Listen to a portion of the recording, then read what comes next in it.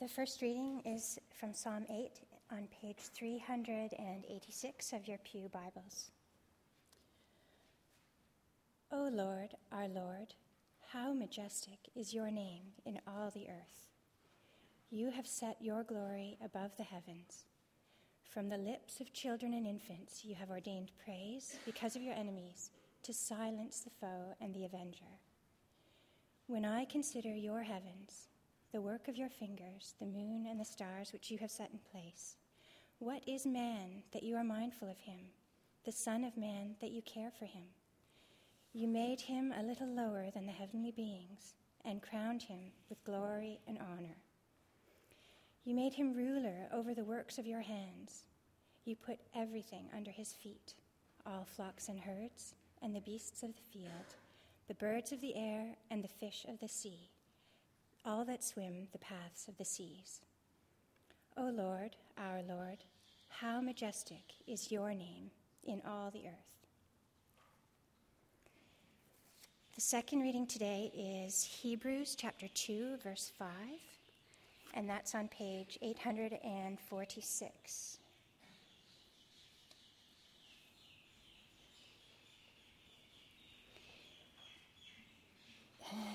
Shall we wait for the birds to die down?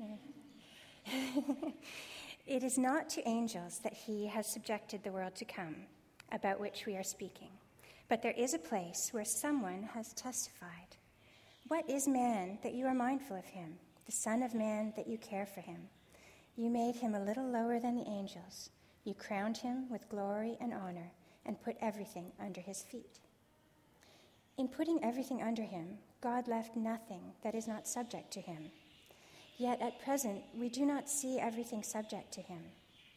But we see Jesus, who was made a little lower than the angels, now crowned with glory and honor, because he suffered death, so that by the grace of God he might taste death for everyone. In bringing many sons to glory, it was fitting that God, for whom and through whom everything exists, should make the author of their salvation perfect through suffering. Both the one who makes men holy and those who are made holy are of the same family. So Jesus is not ashamed to call them brothers. He says, I will declare your name to my brothers. In the presence of the congregation, I will sing your praises. And again, I will put my trust in him. And again he says, here am I and the children God has given me. Since the children have flesh and blood, he too shared in their humanity, so that by his death he might destroy him who holds the power of death, that is, the devil, and free those who all their lives were held in slavery by their fear of death. For surely it is not angels he helps, but Abraham's descendants. For this reason, he had to be made like his brothers in every way, in order that he might become a merciful and faithful high priest in service to God, and that he might make atonement for the sins of the people. Because he himself suffered when he was tempted, he is able to help those who are being tempted. Therefore, holy brothers, who share in the heavenly calling, fix your thoughts on Jesus, the apostle and high priest whom we confess. He was faithful to the one who appointed him, just as Moses was faithful in all God's house. Jesus has been found worthy of greater honor than Moses, just as the builder of a house has greater honor than the house itself. For every house is built by someone, but God is the builder of everything. Moses was faithful as a servant in all God's house, testifying to what would be said in the future. But Christ is faithful as a son over God's house, and we are his house, if we hold on to our courage and the hope of which we boast. This is the word of the Lord.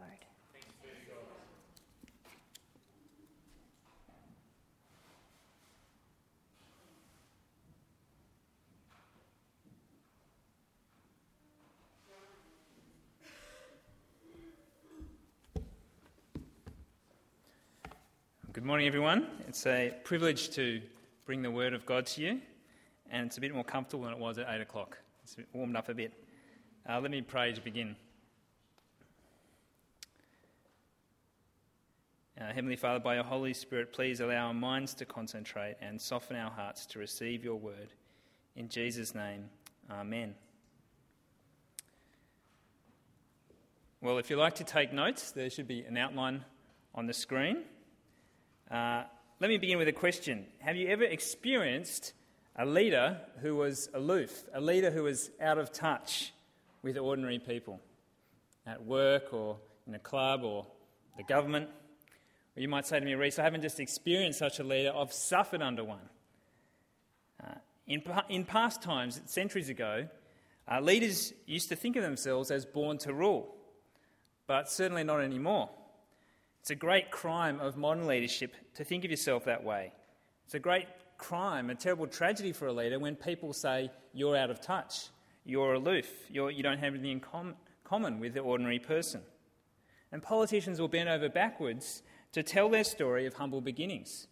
So you might remember when Malcolm Turnbull became leader of the federal opposition, and his opponent said, look, this is a millionaire banker.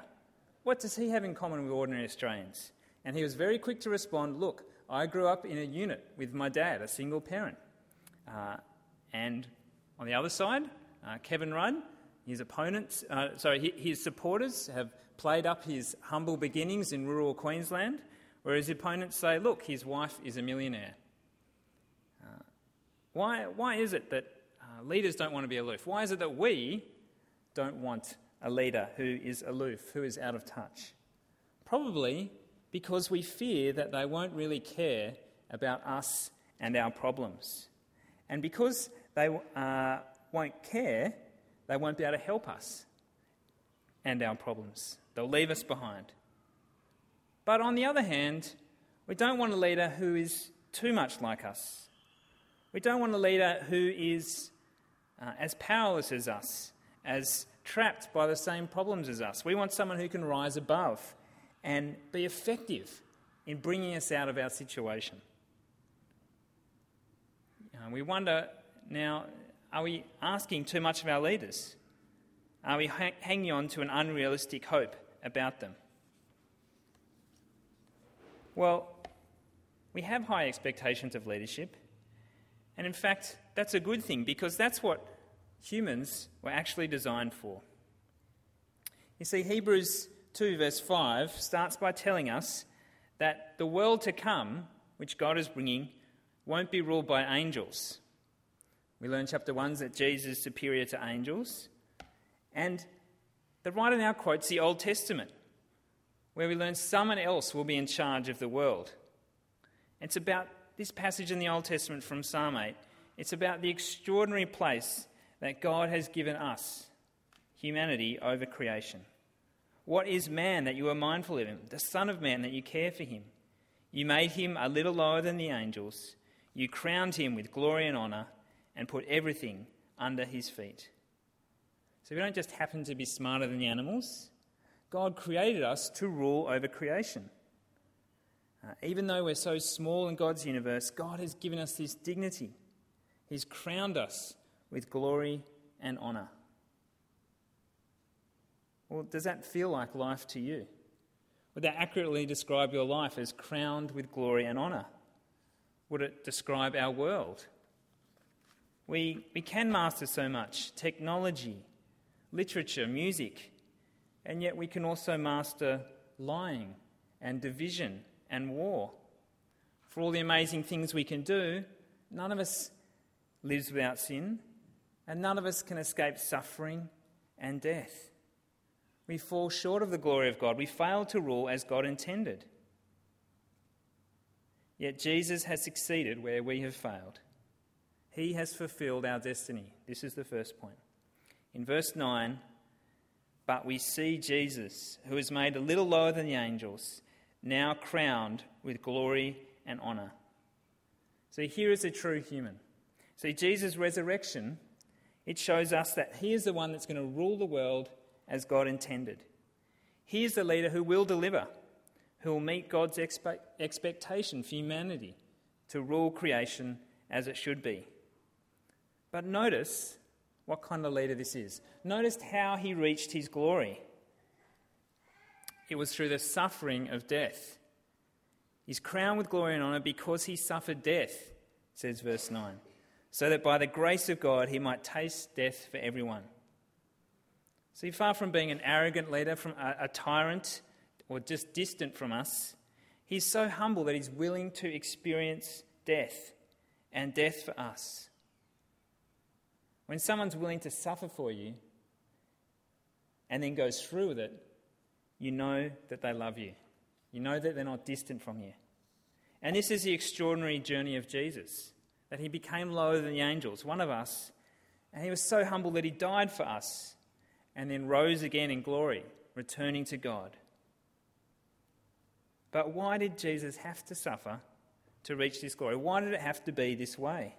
Isn't this kind of death, a death on a cross, a scandal that a leader would want to cover up? Well, far from being embarrassed by Jesus' suffering, the Bible never is. It says it's entirely appropriate to God's plan. Now, this brings us now to the second point. You see, it says in verse 10, it was fitting. It was appropriate for God to make Jesus, who's the author of our salvation, perfect through suffering. Now, what does it mean that Jesus was made perfect? It doesn't mean that he was morally lacking in any way.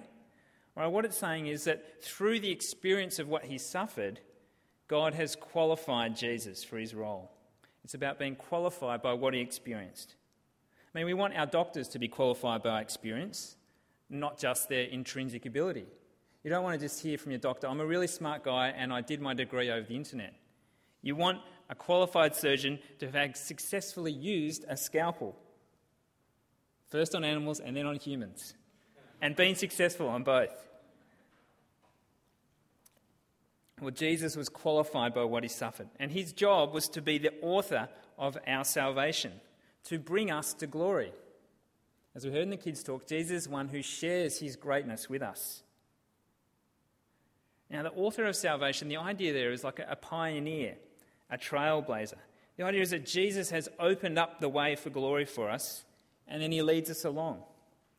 If you remember any of your Australian history, and some of you won't because you grew up overseas, but the Blue Mountains were first crossed by Blaxland, Wentworth and Lawson, as far as I remember, and no one else no European had been able to find a way across before then.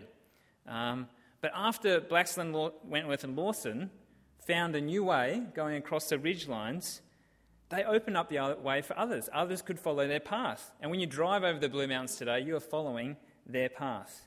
Well, that's what Jesus has done as the author of our salvation.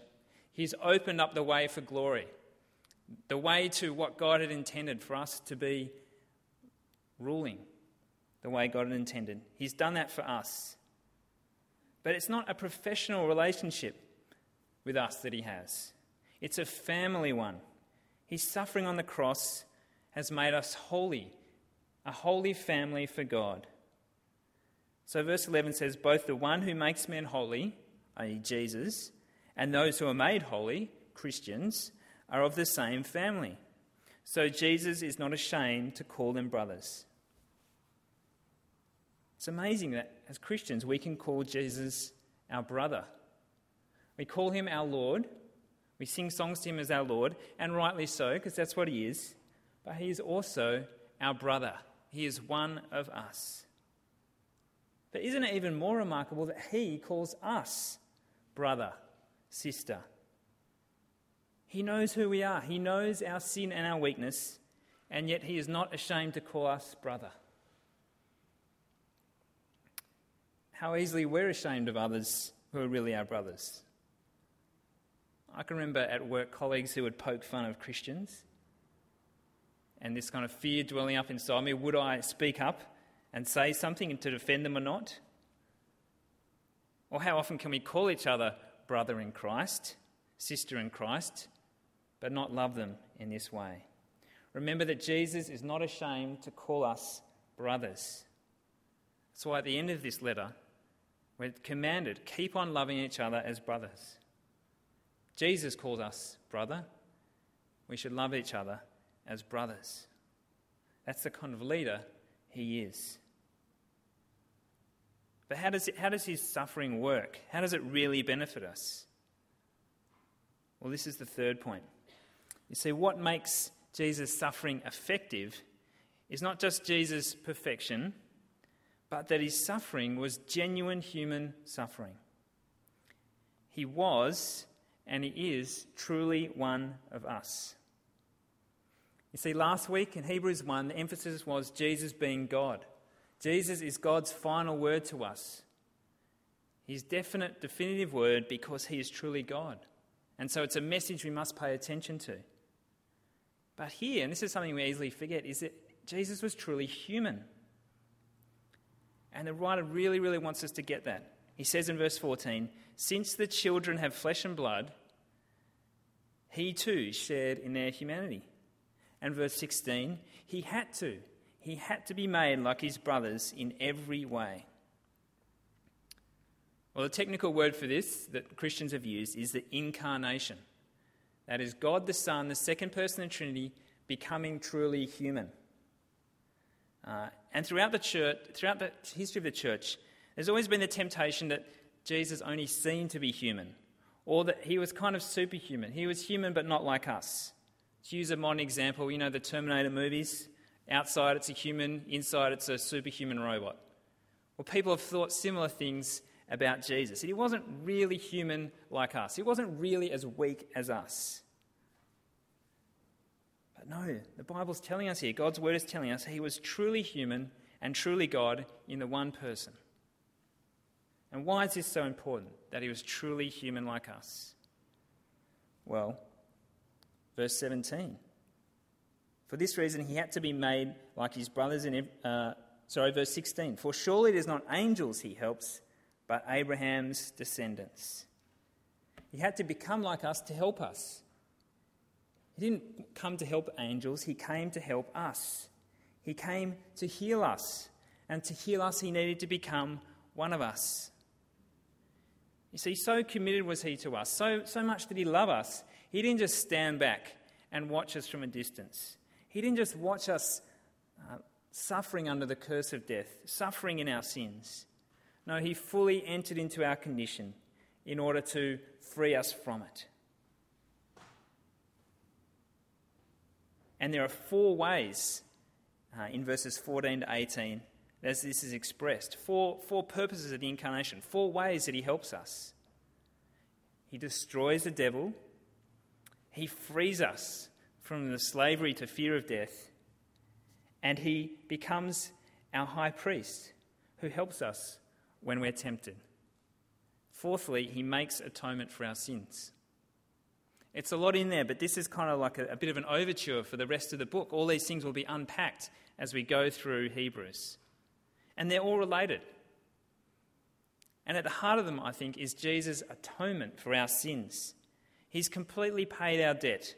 He's turned aside God's anger so we can now stand before God, right with him, friends with him. And we'll hear a lot more about that in Hebrews. And we'll hear a lot more about Jesus being our high priest who gives us direct access to God. But one thing I want to pick up this morning is something we easily forget. Jesus helps us in our temptation. In verse 18, because Jesus himself suffered when he was tempted, he is able to help those who are being tempted. You see, as truly human, his temptations were real. When he was in the desert, not having eaten for days and days, he truly was hungry. He really was tempted when the devil approached him and said, "Come on, turn that stone into bread. Follow my way." When he was in the garden, the night before he was crucified, he truly was tempted to not go ahead with it. He knew the pain that was ahead of him. Yet in each case, he was victorious. He knows what it's like to be tempted, but he's conquered. He's the leader who understands what it's like for us when we're tempted, and yet he has overcome, and he overcomes for us. In chapter 4, verse 15 of Hebrews, we're told, "We do not have a high priest who's unable to sympathise with our weaknesses, but we have one who has been tempted in every way, just as we are, yet was without sin."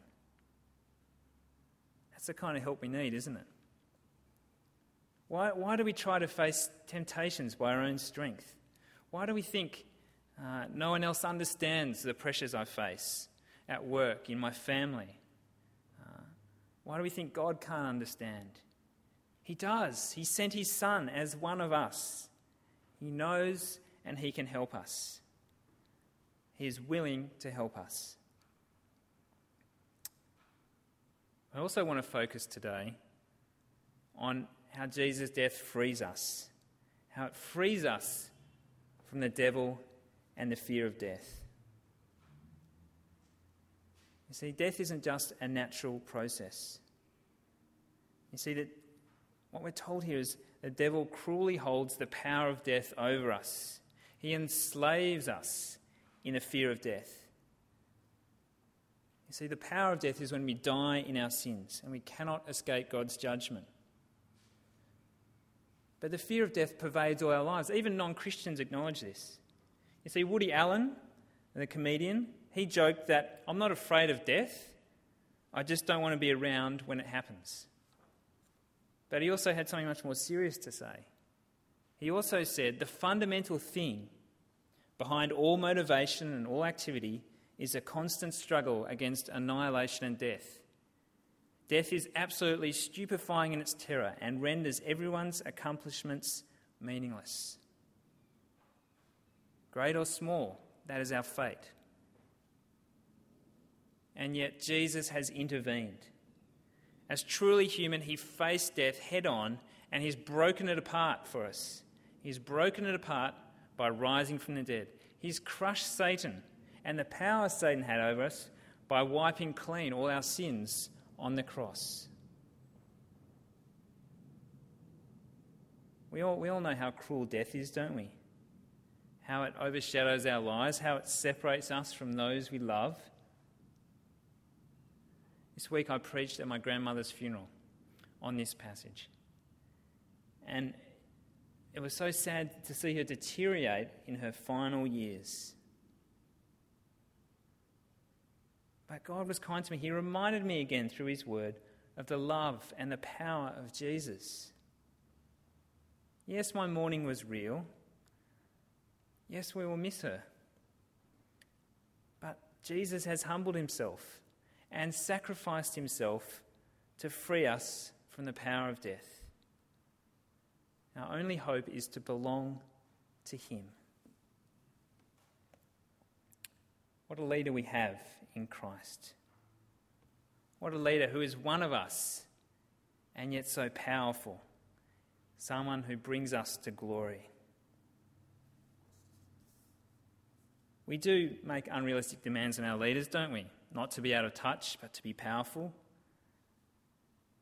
To understand us and yet be flawless. At the end of the day, they are flawed like us. Yes, we still need to obey them, the Bible says that, but how can President Obama possibly live up to the tag of the hope of the world, as some people gave him? How could anyone live up to that tag? Well, Jesus has.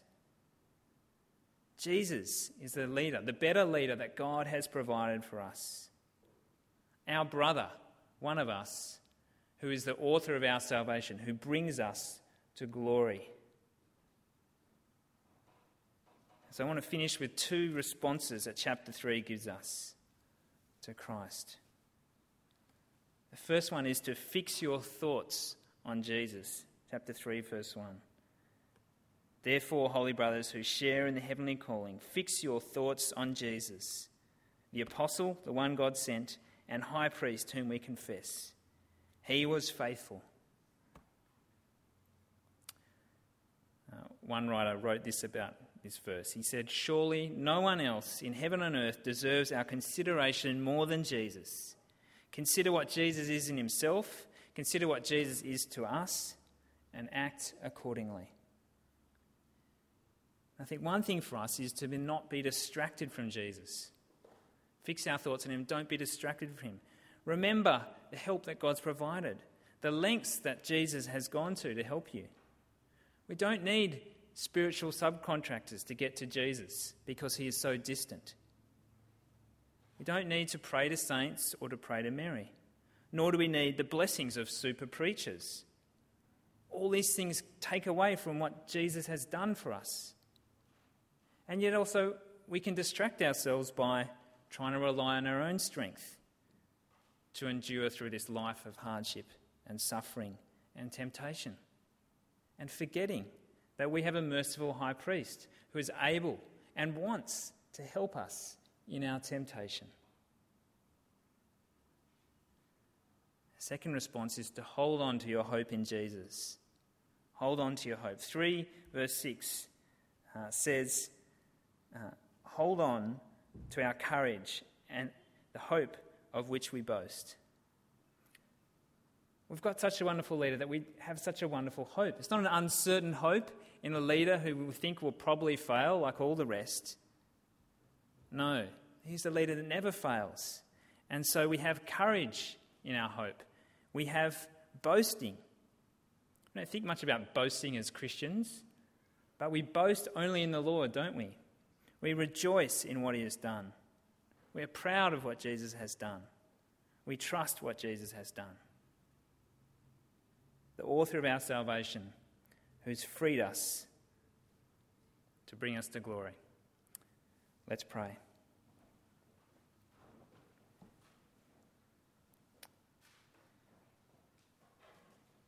Heavenly Father, thank you for your wonderful kindness to us. Thank you that you sent your only Son into the world to humble himself, to truly become one of us. He knows what it's like to be us. He knows our weakness and our suffering, and yet he didn't sin. He never gave in to temptation, and he rose from the dead. Thank you that he was so humble that he was willing to die for us, to heal us, to free us. Lord, we pray that we would fix our thoughts on him, that we wouldn't be distracted by others, that we'd hold fast to our hope in Jesus with courage and rejoicing. Amen.